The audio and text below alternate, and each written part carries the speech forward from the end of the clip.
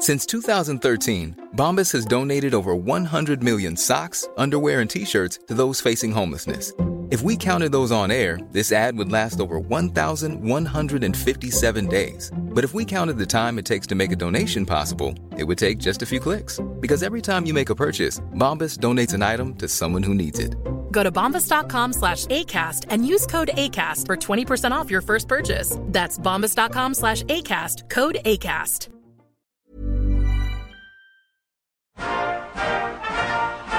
Today I am keeping another promise to the American people by nominating Judge Neil Gorsuch of the United States Supreme Court to be of the United States Supreme Court.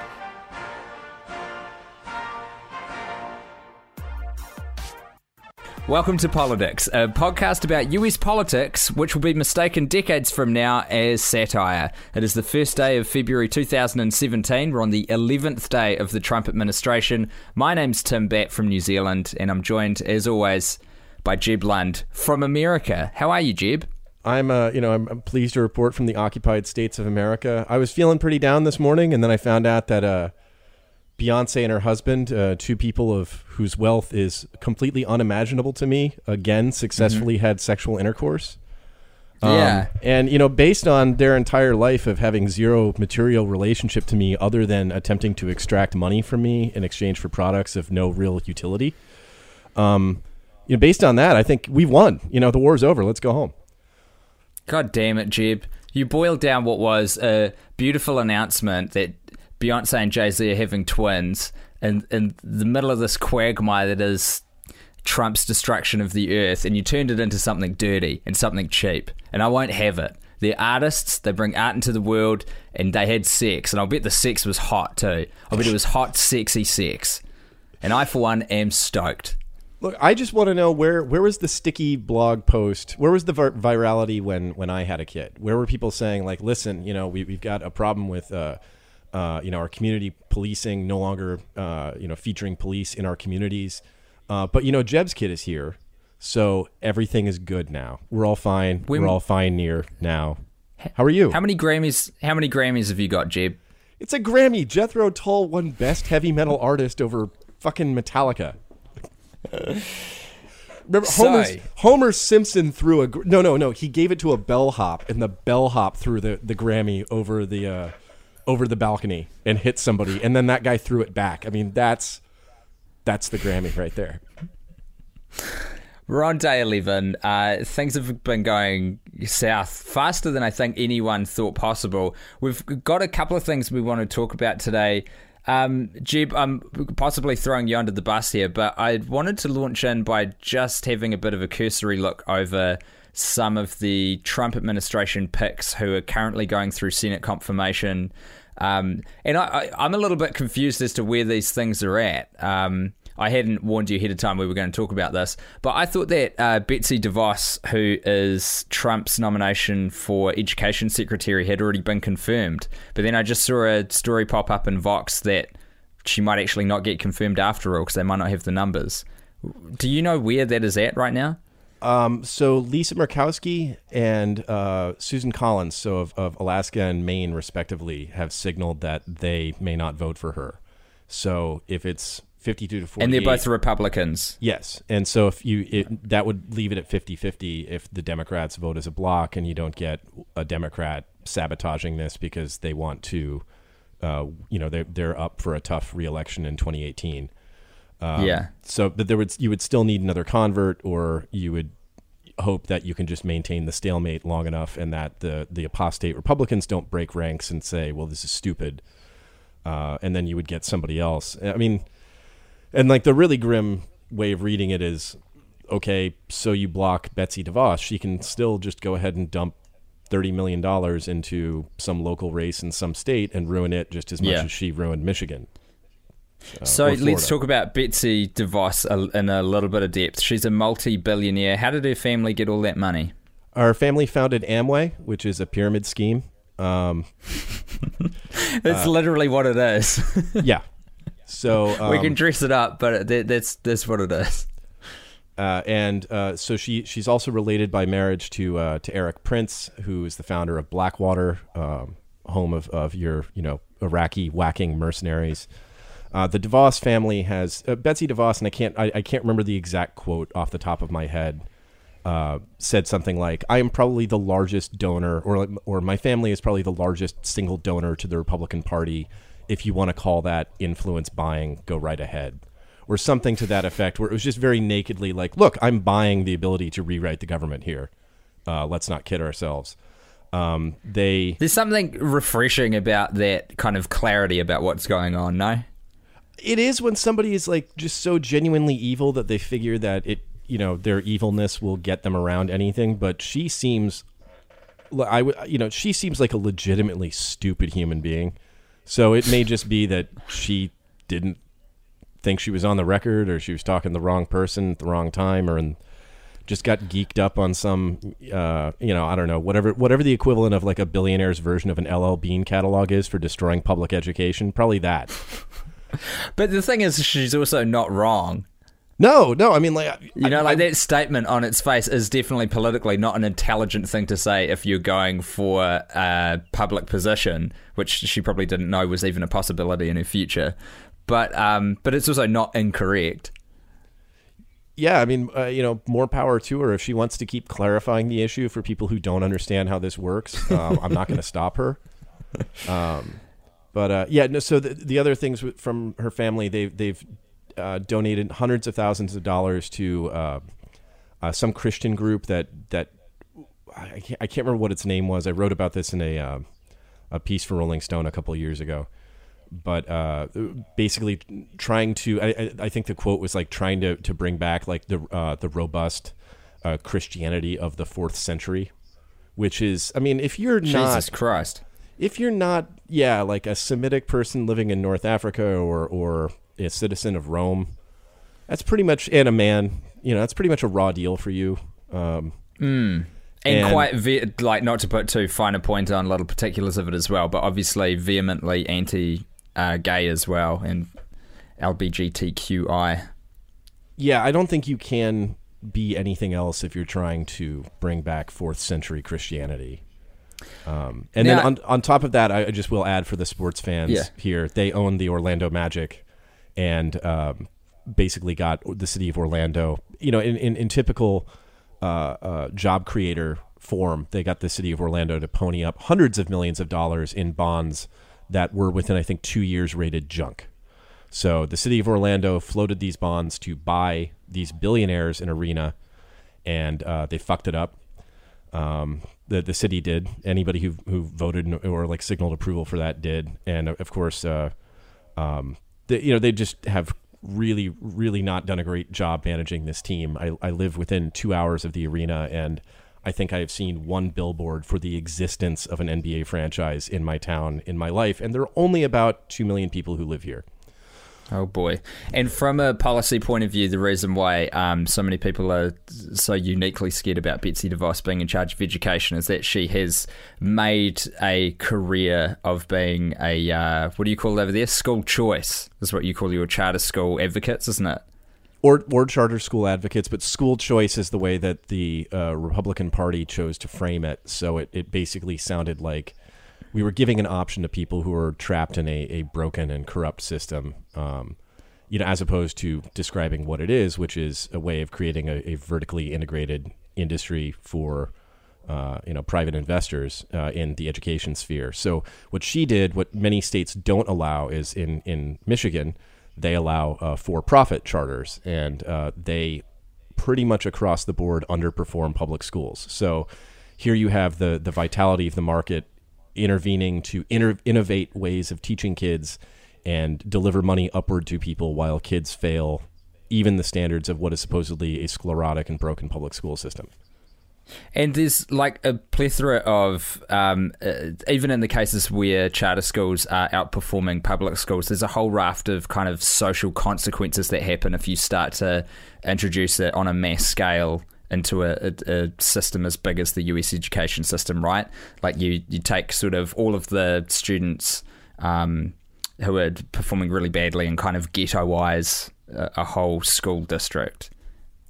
Well, it depends on how you implement it, and that's something that can happen where you take you basically take, you pitch this. I mean, the way that they sell it in the South, at least, is look, thanks to segregation, the schools in the black parts of town still underperform the ones in the white parts of town. You are trapped in this system that underserves you. So instead of using extra funds to try to bring up to get better teachers or better resources in schools that have been deliberately neglected, and like one of the easiest ways to do that is you just make sure that you allocate less to all schools in a county system, and then you rely on the white schools to hold bake sales from stay-at-home moms to raise money to buy resources that then you don't have like an uneven or unequal allocation of resources across the county. You just have the white folks picking up the slack and the black folks just rot.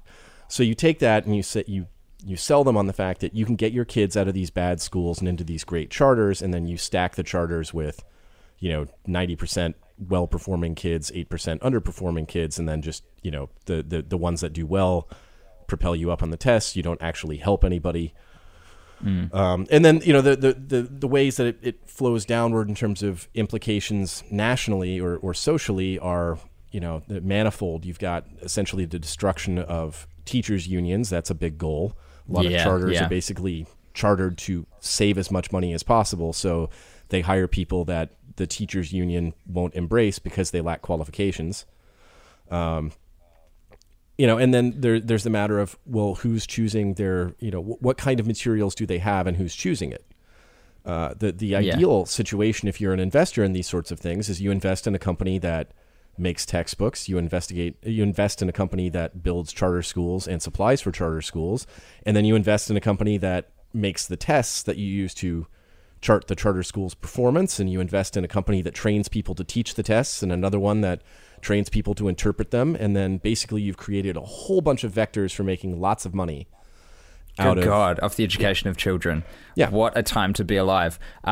So her nomination isn't set in stone yet. If you had to make a call on it right now, what does your gut tell you? Is she going to get confirmed? She's been so embarrassing that I think that's a safe thing for Murkowski and Collins. And they seem to have, they do this, I swear if Susan Collins sometimes does this if she's just bored or people aren't talking to her a lot, because they're, like once or twice a year, there's always that thing of like, well, Susan Collins disagrees. She might be a normal adult.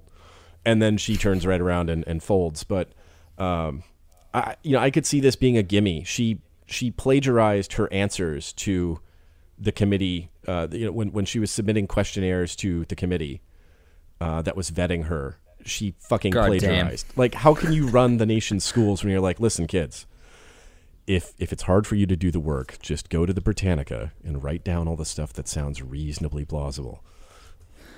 Let's float some other names as well. Steve Mnuchin, who is Trump's pick for Secretary of the Treasury, who's another one of the former Goldman Sachs hedge fund managers who's kind of swanning in to help drain the swamp, obviously.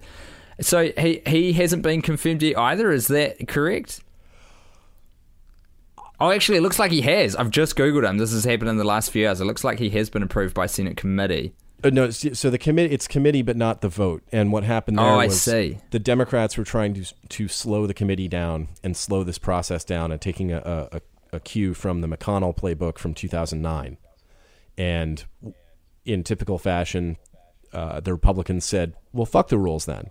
And just said, well, they're through committee, they're done.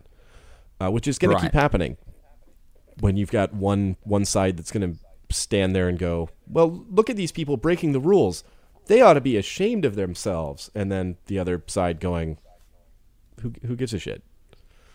Steve Mnuchin was a head of one of the Federal Reserve banks, I think, somewhere in the States. And there's a pretty powerful ad that's circulating about a woman who had a house that got foreclosed on by a bank that he was running at the time in the wake of the 2008 financial crisis, which I'll play in one of these breaks. But it's just another example of the hypocrisy of the Trump picks that are coming in off the back of this drain the swamp stuff. And it is just the richest, most moneyed up Goldman Sachs flavored group of people that you could ever meet in your life. It is brazen. Yeah, no, this guy was a foreclosure king, and his company was not alone in that in 2009 and in 2008, and I guess the end of 2007 of just, we had a thing here in Florida up in Jacksonville in the northeastern part of the state called the Rocket Docket, where you had these companies just printing out, in the same way that the U.S. prints dollar bills, just here's your foreclosure notice, you have less than a week to appear on this docket and contest a thing against a company that you've never heard of, because when you got your loan, you got your loan through this bank that turned around and sold that note to 3 different companies, and now it's in the possession of, X LLC or X Limited or whatever that is now just going to boot you out. And so a lot of people had this experience, and he is one of the people who's responsible for that. Which has contributed to him now having a net worth of $500 million. Yeah, but like hypocrisy isn't going to stop these people. It's the same thing. Like, whenever, I know it's vicariously thrilling to have The Daily Show have somebody like Steve Mnuchin say, I really care about people. And then they run a clip of Steve Mnuchin saying, well, fuck people from 6 years ago. But, if that was going to stop anybody, John Kerry would have been president from 2005 to 2009. We wouldn't have had a President Obama. They don't care. And this presumption that they can be shamed into halting what they're doing is something that, unfortunately, has not exited the Democratic side of the U.S. Congress. Speaking of which, Tom Price is probably a good name to insert into this conversation, because he's a guy who's been facing some questions and a little bit of embarrassment during his Senate confirmation questioning. What's his deal? He basically is going to completely gut the Affordable Care Act. Congressman from Georgia, if I remember correctly, and he introduced a bill that would have immunized a company from an investigation that would have depressed its stock price, and then he was able, before he introduced that bill, to buy into the company as an investor. As I think the reasoning was that it was sort of like an invite-only option, but conspicuously there weren't hundreds and hundreds of people who were offered this. It was him and only maybe a half a dozen others, if I remember correctly. And then that company turned around and donated substantially to his reelection effort the next time he ran. So, and I also believe that was not the only company that he had this relationship with, but that's one of my, maybe you're in the same boat. I think I only have about 35 to 50 open tabs at any given moment. And just for reference as well, because we didn't mention it earlier, Tom Price is Trump's pick for Health and Human Services Secretary. And it's easy to remember that his scandals are to do with sort of insider trade flavoured things, because Price is right there in the name. So I'm thankful for that convenience. It's a good little mnemonic that they've built in. And you wanted to talk about Jeff Sessions. Should we get into this now? Should we take a quick break before we really dig into the meat of Jeffrey, or is it Beauregard? What is this big fancy West? Jefferson Beauregard Sessions III. So Jefferson Davis, PGT Beauregard, 2 great Confederate heroes. And he wants to be the Attorney General, and he has a really great track record of keeping black people from voting. So more on that right after this. Mrs. DeVos, have you ever taken out a student loan from the federal government to help pay for college? I have not. Have any of your children had to borrow money in order to go to college? They have been fortunate not to. Have you had any personal experience with a Pell Grant? Not personal experience, but certainly friends and students with whom I've worked. So you have no personal experience with college financial aid or management of higher education. Mrs. DeVos, then let's start with the basics. Do you support protecting federal taxpayer dollars from waste, fraud, and abuse? Absolutely. Oh, good. So do I. Welcome back to Politics, with 2 disembodied voices named Tim and Jeb talking about a disempowered American proletariat. We're talking AG now, Jeb. Attorneys General. I love words that do that, by the way. Words that have like the plural bit at the start when they're a 2-parter, and then the second part of the word is not a plural. Oh, I love them. Attorneys General, so good.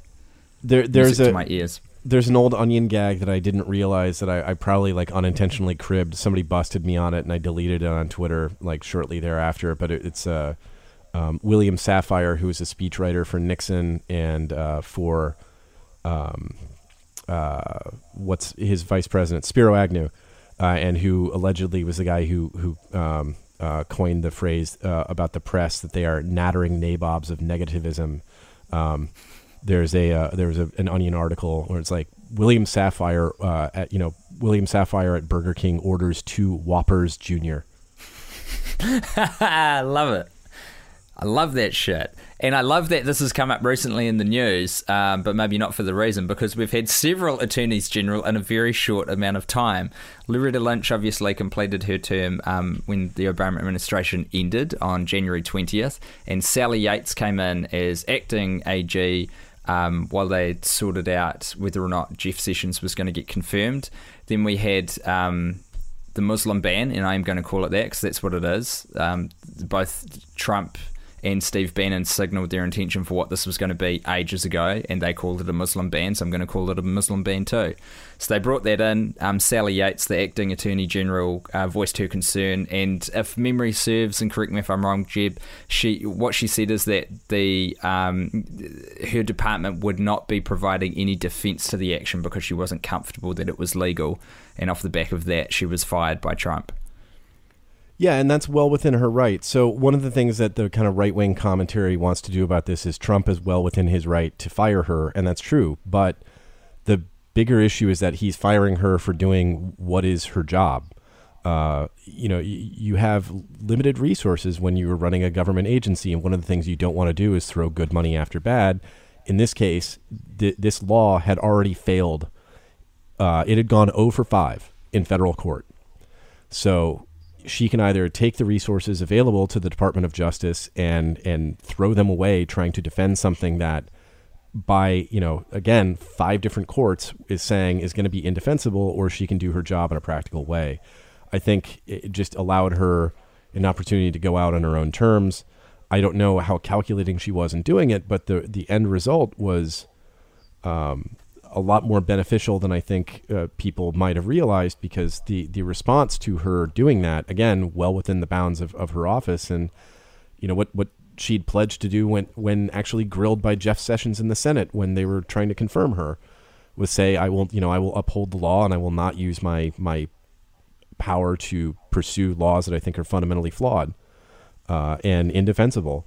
But when she left, the Trump administration response was to say that she had betrayed, the Department of Justice, and it's all this sort of like very clearly gossipy, dramatic, and bitchy tone that signals Donald Trump wrote this, or Donald Trump dictated this, because you've got these statements, and she's very, very weak on immigration issues. And, this vetting is not extreme at all. And that was exactly how he sold it for the entire campaign, extreme vetting. And that's how they sold this executive order. So immediately it's not extreme, but she's very weak. She's very weak. She's very bad. She betrayed us. And that's, I know that these are really small things and are not going to lead to victories, but that it was so wildly and stupidly unprofessional. Yeah. And more to the this is no, I'm sorry, keep going. No. Well, just to kind of take like a more broad look at this thing, and this is obviously not a new thought, but just to put a highlighter under this, the 7 countries that we're talking about are Libya, Iraq, Iran, Sudan, Syria, Somalia, and Yemen. And the noted reason is to reduce terrorism. And those are not the countries where people who are committing terrorist acts or attempting to commit terrorist acts are coming from, getting into America. Like, it's just the sort of on-the-face brazenness and the boldness of the lying that's coming out of there so early on is super-duper disconcerting.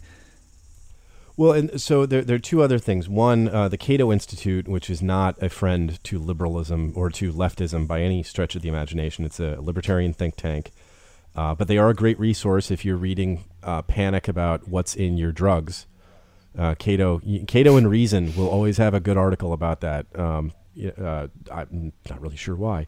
But Cato, went and looked, and not a single American has been killed by a citizen from any of those countries in a terror attack in the last 30 years. Conversely, you look at the countries that are not on the list, and they're countries in which we know for a fact, even without his full tax return release, we know that Donald Trump has business interests in the Arab countries that are not on the list, or Muslim countries that are not on the list. And then the one that's got to be at the top of that is Saudi Arabia, and he's just put Rex Tillerson in as the Secretary of State, a man whose sole professional life, his entire adult life, has been spent at Exxon. It's like the conflicts are pretty intense, pretty baffling, and the fact that you can invoke a reasoning of terrorism for this and not include Saudi Arabia on the list, it's just like, this is why people are talking about the Orwellian language and stuff, because everything, if you don't kind of listen to what they're saying, but you just watch what they're doing, seems very obvious, and then what they will come out and say as commentary to the actions is the complete opposite of what you're observing with your own eyes. And it creates a very unsettling psyche, not just for Americans, but we are feeling it everywhere. Well, and then you're right to point out the Saudi terror connection, because obviously we had Saudi citizens responsible for frying 3,000 Americans. But then on top of that, you put Saudi Arabia on the list, and you don't put Saudi Arabia on the list. You put Yemen on the list. Meanwhile, we are materially aiding Saudi Arabia on the ground in basically bombing the fuck out of the Yemeni people. So you're basically you're taking an existing bad actor and ignoring them while they are actively creating the problem in Yemen that you are allegedly trying to avoid. That's the sad thing as well with a lot of this, right? Like the countries that are on this list, and it's important to kind of keep reminding yourself, because the word like refugee keeps being used in the news, and I think people tend to disassociate what that actually is, but that's a class of people who have managed to fit a very thin band of criteria of getting out of their country because the circumstances are so fucking dire and so fucked that escaping their home is the only chance they have at some sort of safety and security. And is there an inherent risk in that some people might be able to get through who can do harm? Yeah, of course, because there's risk in absolutely everything. But if you look at any of the statistics about the kind of people who go crazy and start shooting up malls and cinemas and things, I mean, by and large... Since 2013, Bombas has donated over 100 million socks, underwear, and T-shirts to those facing homelessness. If we counted those on air, this ad would last over 1,157 days. But if we counted the time it takes to make a donation possible, it would take just a few clicks. Because every time you make a purchase, Bombas donates an item to someone who needs it. Go to bombas.com/ACAST and use code ACAST for 20% off your first purchase. That's bombas.com/ACAST, code ACAST. They're American citizens. These, if we're going to focus on actually reducing terror, start with actual science and information on who is committing it, because it is not people from these countries. And it's just like the anti-intellectualism and the anti-science and just the anti-evidence approach that's being applied to this shit is so awful when you couple it with the fact that these people who are being targeted by the administration, and it's an easy way to sell papers, so the media can kind of get in behind it, and luckily they haven't yet, because there's just such a palpable hatred of Trump. But look, things could change. But the targeting of these people who are so fucked already that they're trying to seek refugee status in other countries just to live a simple life, work hard, raise their families, and just be safe, who have already undergone such hardship, probably experienced family members dying all around them. It's honestly heartbreaking. And I can't, again, like, as much as I want to get into the hypocrisy of it all, I know really nobody who doesn't already agree with me is listening. So the only thing, like, the heartbreak thing for me, in addition to what you're saying, is these people are running from problems that we were happy to engineer and not really worry about what happened afterward. Yeah, totally. You can take it back all the way to the Sykes-Picot Agreement after World War I and say, this is when we started fucking with these people. And then we had our intelligence agencies fucking with Syrian government as early as the 50s.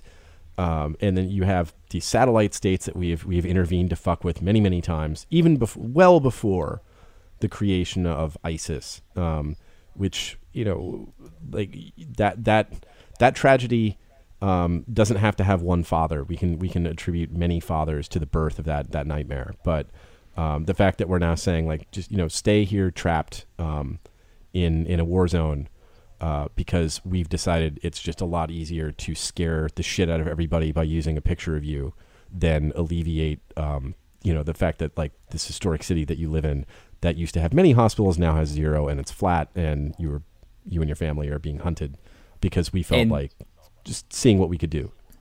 And it almost seems redundant to point this out, but this is how you actually create terrorists and terrorism. This is how you radicalize people. This is how you create fodder for organizations like ISIS to pass around. But anyway, we did have a starting point for this, which is talking about the forthcoming AG that Trump's trying to get in, which is Jeff Sessions. So all of this kicked off because Sally Yates refused to throw her weight behind supporting this executive action that, well, let's not beat around the bush, Bannon had written and Trump enacted as president. So she got fired. We've got a guy who's acting in there at the moment called Dana Buente, who no one seems to know too much about just yet. But Jeff Sessions is the guy who Trump has picked to come in as Attorney General, which seems like quite a departure from Loretta Lynch, who was Obama's AG, that's for sure. Do you want to talk a little bit about Jeffrey Beauregard Sessions III? Well, I mean, just the name, like we said, you don't. I mean, like, now that can be reflective of your parents, obviously, and the fact that maybe he goes by Jeff is a way of actually shamefacedly distancing himself from being named Jefferson Beauregard Sessions. But I don't buy it. Hot take from Jeb. Well, look, this guy could not get a federal judgeship in the 80s because even in the 80s we considered him too racist. So now he's going to be the Attorney General, in spite of the fact that the federal government already ruled on this guy, and based on the information, that was enough. He famously said he didn't think the Klan was bad until he found out that they smoked pot. He was happy to demonize the NAACP as basically a communist organization. He used his discretion in Alabama to prosecute black activists who were engaging in get out the vote bundling, basically like registering people to vote.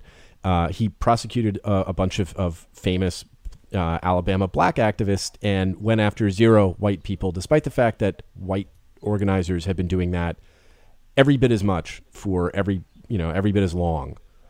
And Coretta Scott King, Dr. Martin Luther King Jr.'s wife, sent a letter to the Senate that was not read into the evidence. He was voted down anyway. This is in the 80s. But, she lays out, you can read it in the Washington Post and a few other places. It's fairly clear on the litany of charges against him. And this is a guy who in the recent years has celebrated Chris Kobach, the Kansas Secretary of State's exclusion of Muslims and targeting of Muslims and I don't know why I'm blanking on the right term right now. Undocumented immigrants. Undocumented, thank you. And Alabama passed a similar measure, and he championed that. And he's, this isn't a guy who just got spontaneously offered the job by Donald Trump. He was an early a member of the Trump bandwagon. He was one of the first, in fact, of elected officials in the U.S. So he wore the goddamn hat. He had a MAGA hat on. Yeah. No, I mean, this guy is not just like somebody who's, he's not pulling a Romney like, well, the president might be in over his head. I have a lot of experience on Capitol Hill. I would love to be able to help him out. He's with the program, and he started early. He's a believer. And when you couple that with his comments about the NAACP, the Klan, and the discretion that he exercised in Alabama, fuck him. No. Like any Democrat who votes for this guy should be primaried within an inch of their lives. Well, I want to ask you just a slightly more global question. How important is the position of Attorney General in the States? Like, to be head of the Justice Department, how much directional power does that person have? Well, he can prosecute quote unquote voter fraud. So he can target communities that already have underrepresentation in being registered and make it more difficult for them to be registered. And no coincidence that that's going to be black people. He has huge latitude to basically pursue DOJ investigations into local policing.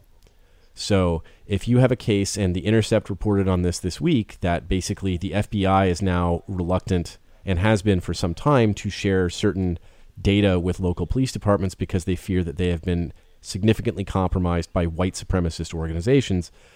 When those police departments go out and do evil shit to minorities, he's not going to be like Eric Holder or Loretta Lynch going into Ferguson and saying, why is it that you're essentially, why are you essentially running a debtor's prison and using black people as like an ATM for asset forfeiture and fining them to bolster the local community coffers? Or go into Chicago like Loretta Lynch did and say, hey, you have this habit of using a fucking black site to illegally detain U.S. citizens in Chicago. Oh man, I forgot about that. That was crazy.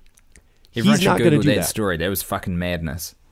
Yeah, but that's the number one danger, is he's not going to have any problem whatsoever with black sites or disenfranchising people, or basically letting local law enforcement exercise its discretion to figure out who's uppity and who needs to be knocked down. Good times.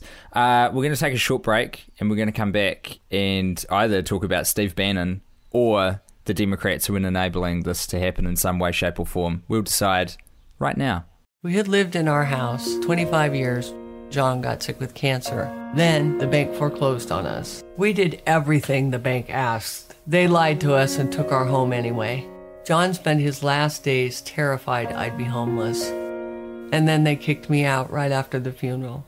Steve Mnuchin ran the bank that committed fraud and took our home. And now Donald Trump has nominated him to run our economy as Treasury Secretary. We can't let that happen. Welcome back to Politics. The iron has been cast, and we're going to talk about Steve Bannon, the man putting the ban in Bannon. He is quickly becoming noted as potentially being the real president of the United States of America, and that might not be such a good thing. His official position, I think, is chief strategist of the White House. And I just want to kick off, Jeb, by giving a little broad view of this guy's life so far to bring us up to now. So he was born in Virginia in 1953, so he's 63 years old now. Funnily enough, his parents were pro-union Irish Catholic Kennedy Democrats, so the apple has fallen pretty much the furthest from the tree that you can. He's got a degree in urban development, a master's in national security studies, and an MBA from Harvard. He spent his late 20s and 30s in the Navy, and then he went to work at Goldman Sachs in the mergers and acquisitions bit, which in particular in the 80s, as you can imagine, is a pretty heady, aggressive place to be. He got Goldman Sachs in the division that he was in to invest really heavily in media. So this guy's obviously had a fascination with the media for quite a long time, and this is the first time in his life where it sort of showed up in his 30s, where he was at Goldman Sachs. He ended up starting his own investment bank, a little boutique, bespoke investment bank with some buddies of his at Goldman Sachs in 1990, and they just started investing in specialized bits of media acquisitions. In 1993, he got made the acting director of a science project called Biosphere 2, and we don't have time to drill into all of the events that happened in there, but basically he faced a mutiny and a whole bunch of activists breaking into the science project because its original intent was researching things like climate change, and they were so nervous when they found out that this guy Steve Bannon was becoming involved with it that they staged a bit of a coup. In the mid-90s, he was up to his second wife. They divorced 2 years later, spent the 90s and 2000s becoming more and more involved in media production and financing.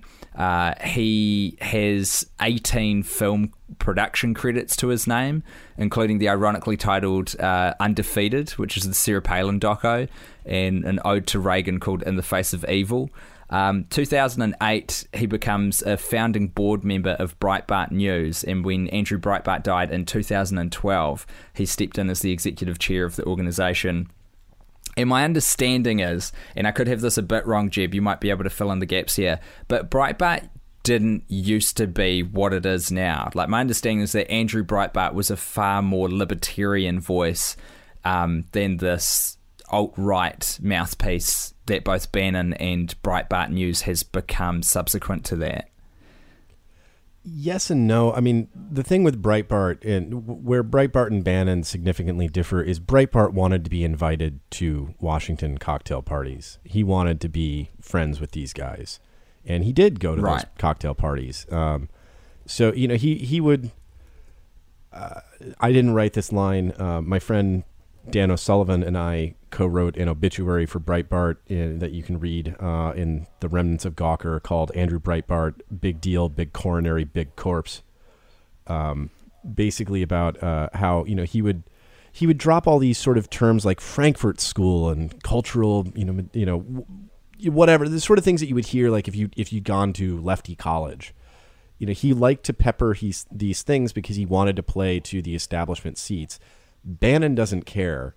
And he just basically took what Breitbart was already doing, you know, because it was already a rancid race baiting shop. I mean, Breitbart pushed really hard for the James O'Keefe story about Acorn filled with sex slavers, and pushed the idea that James O'Keefe was dressed like a pimp when in fact he wasn't. They were the ones who pushed so they pushed hard for roasting Acorn, because Acorn helped black people get out from predatory lending and helped black people make sure that they could, you know, register to vote and be involved in their communities. All sorts of really nefarious shit. They also took down Shirley Sherrod by running a limited amount of audio of her talking about how she had grown up with a distrust of white people, but in working in government had been taught the value of empathizing with rural whites, and that, you know, her whole career was a lesson in reaching out to and helping other people. They just took the first part of it and said the real racists are black people. Right. So Breitbart has always sort of been what it is now, just maybe not quite as successful. Right before, it wasn't done as skillfully. Right before Breitbart's heart killed him for the rest of us. He was pushing this. We have a videotape of Barack Obama that's going to end, you know, his 2012 shots, because he is, it's going to prove that he hates white people and he's always been at war with them. And it was like a picture of him with a professor from law school who taught like a course that mentioned, you know, like black people and embracing, left-wing organizing tactics or something. It was like such a thin fucking thing.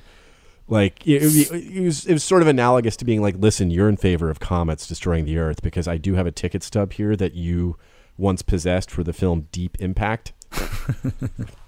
So Breitbart was he was in charge of it right up until he left to become the campaign manager for Trump, and now he is officially the chief strategist in the White House, and he really seems to be in charge. I did miss a little tidbit as well earlier in the mid-90s when he had a divorce from Mary Picard.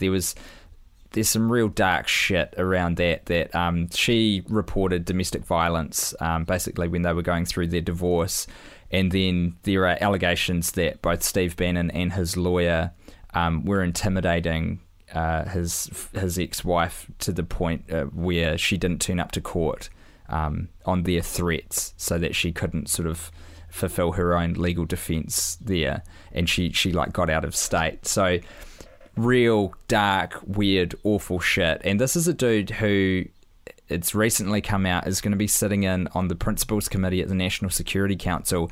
And I've got a fuzzy memory of hearing this on a podcast somewhere, but I think to do that, they had to kick someone out who was like the chief of JSOC.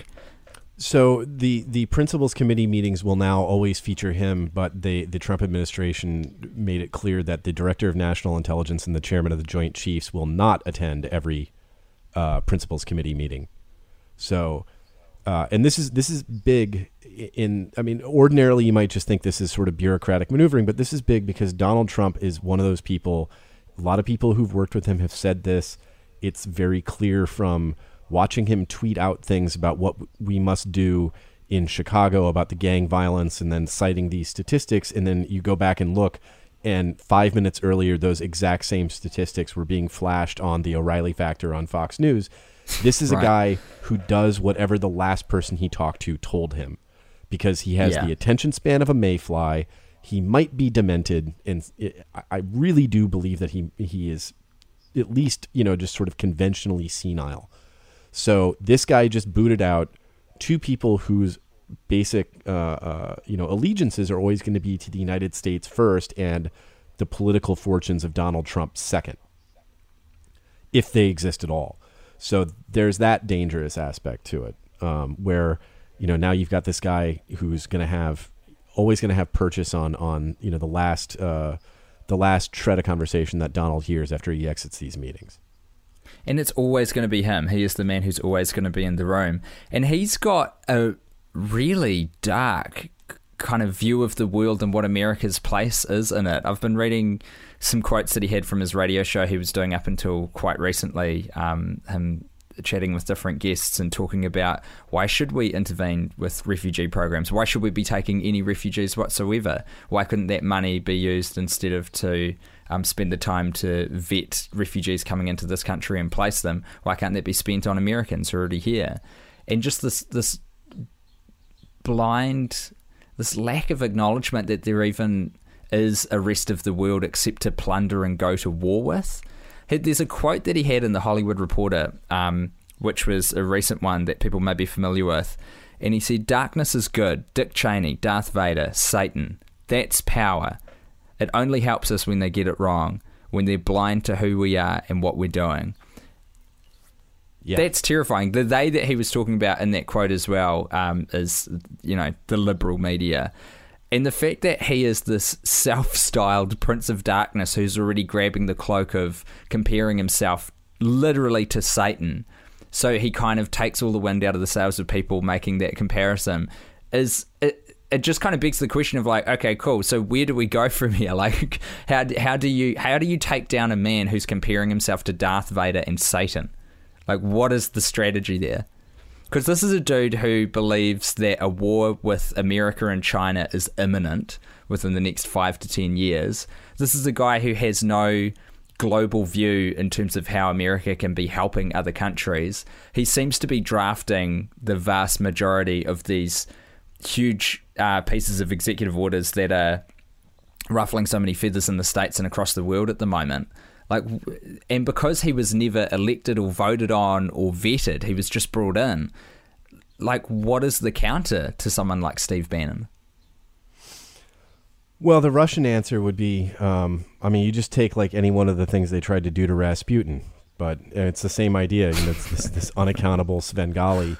You left out a ton of stuff too. In addition to abusing his wife, he allegedly told he underreported by hundreds and hundreds of, I think $750,000 his revenue.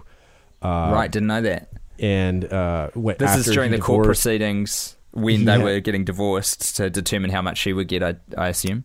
Yeah, he had no interest in parenting, so that's what makes Breitbart's commitment to family values so much fun. Again, this is a hypocrisy thing. God knows if it goes anywhere, but he allegedly told his kids when their mom didn't show up to something oh, your mom's dead, she's never coming back again. Yeah, and then he said, oh, that's just a joke. And there were also some pretty choice quotes of him getting very nervous about what schools his daughters were going to go to because they were packed with Jews. Yes, and there was a reference, at least a couple of them, to whiny Jews and what influence they would have on his kids.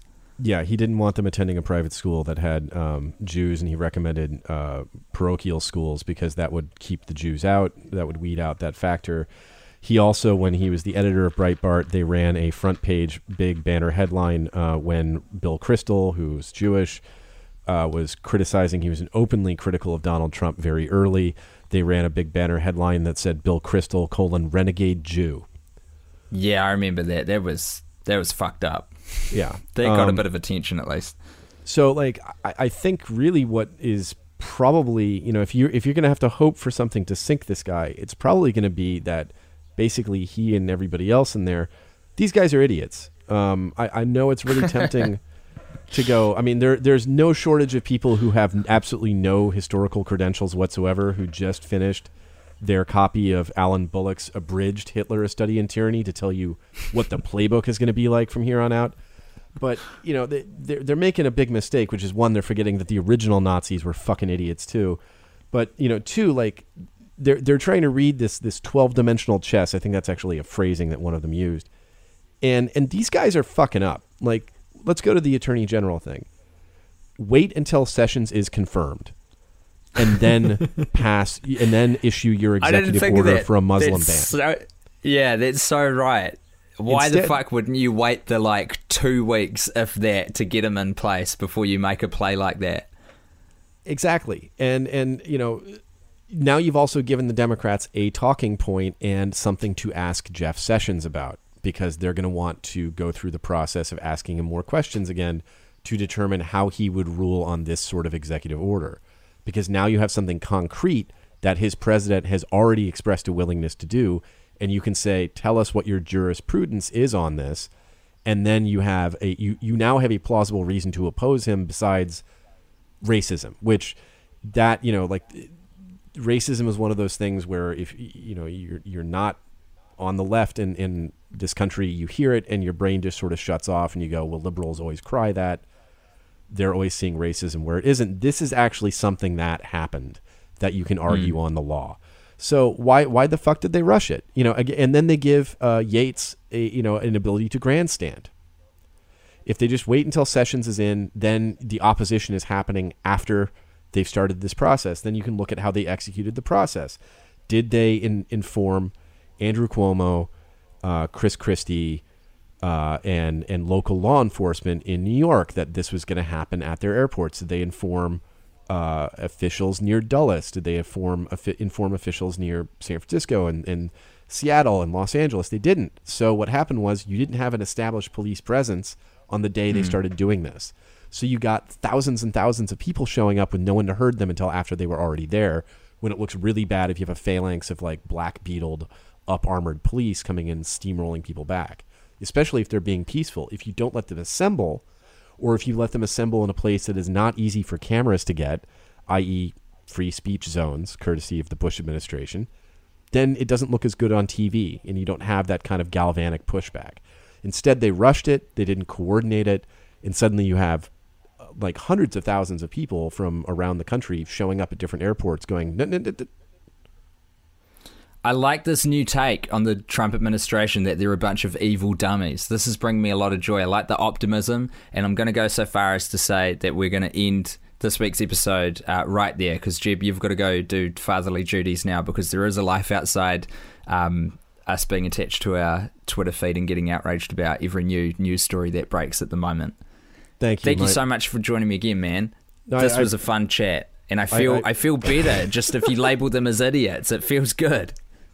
I'm sorry, I'm completely on the wrong schedule of when I'm supposed to talk. I'm thank you for letting me go. My son is only 2.5, but we have to enroll him in Mandarin classes already for when we lose that war with China, which we will. Also, I want him to be able to get into Chot, and if he doesn't know Mandarin, it's no good. Oh, absolutely. No, you get him in there. You get him in quick. All right. Well, thank you for wanting to do this. You have to talk more next week. I can't. I mean, I have to shut up next week. What I'm going to do is I'm going to ask you a bunch of questions about. Actually, we should really talk about more of the overseas, how this is being covered, because it is sort of extraordinary to open up a paper that is not from here and just see how the rest of the world is just going like, what the fuck is this? Sure thing. We will get into that, the global view of how this is all being chewed over internationally, and particularly because every billionaire right now is threatening to come to New Zealand, and it's kind of scaring the shit out of us at the moment.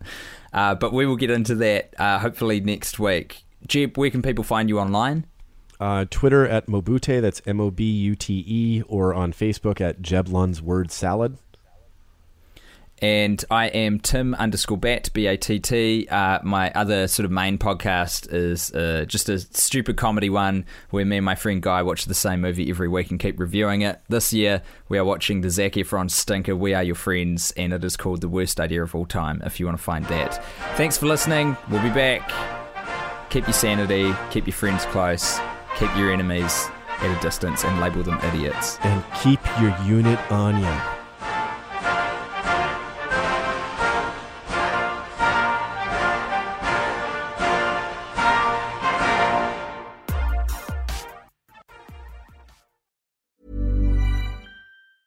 Hey, it's Paige DeSorbo from Giggly Squad. High quality fashion without the price tag. Say hello to Quince. I'm snagging high-end essentials like cozy cashmere sweaters, sleek leather jackets, fine jewelry, and so much more. With Quince being 50 to 80% less than similar brands. And they partner with factories that prioritize safe, ethical, and responsible manufacturing. I love that. Luxury quality within reach. Go to quince.com/style to get free shipping and 365-day returns on your next order. Quince.com/style.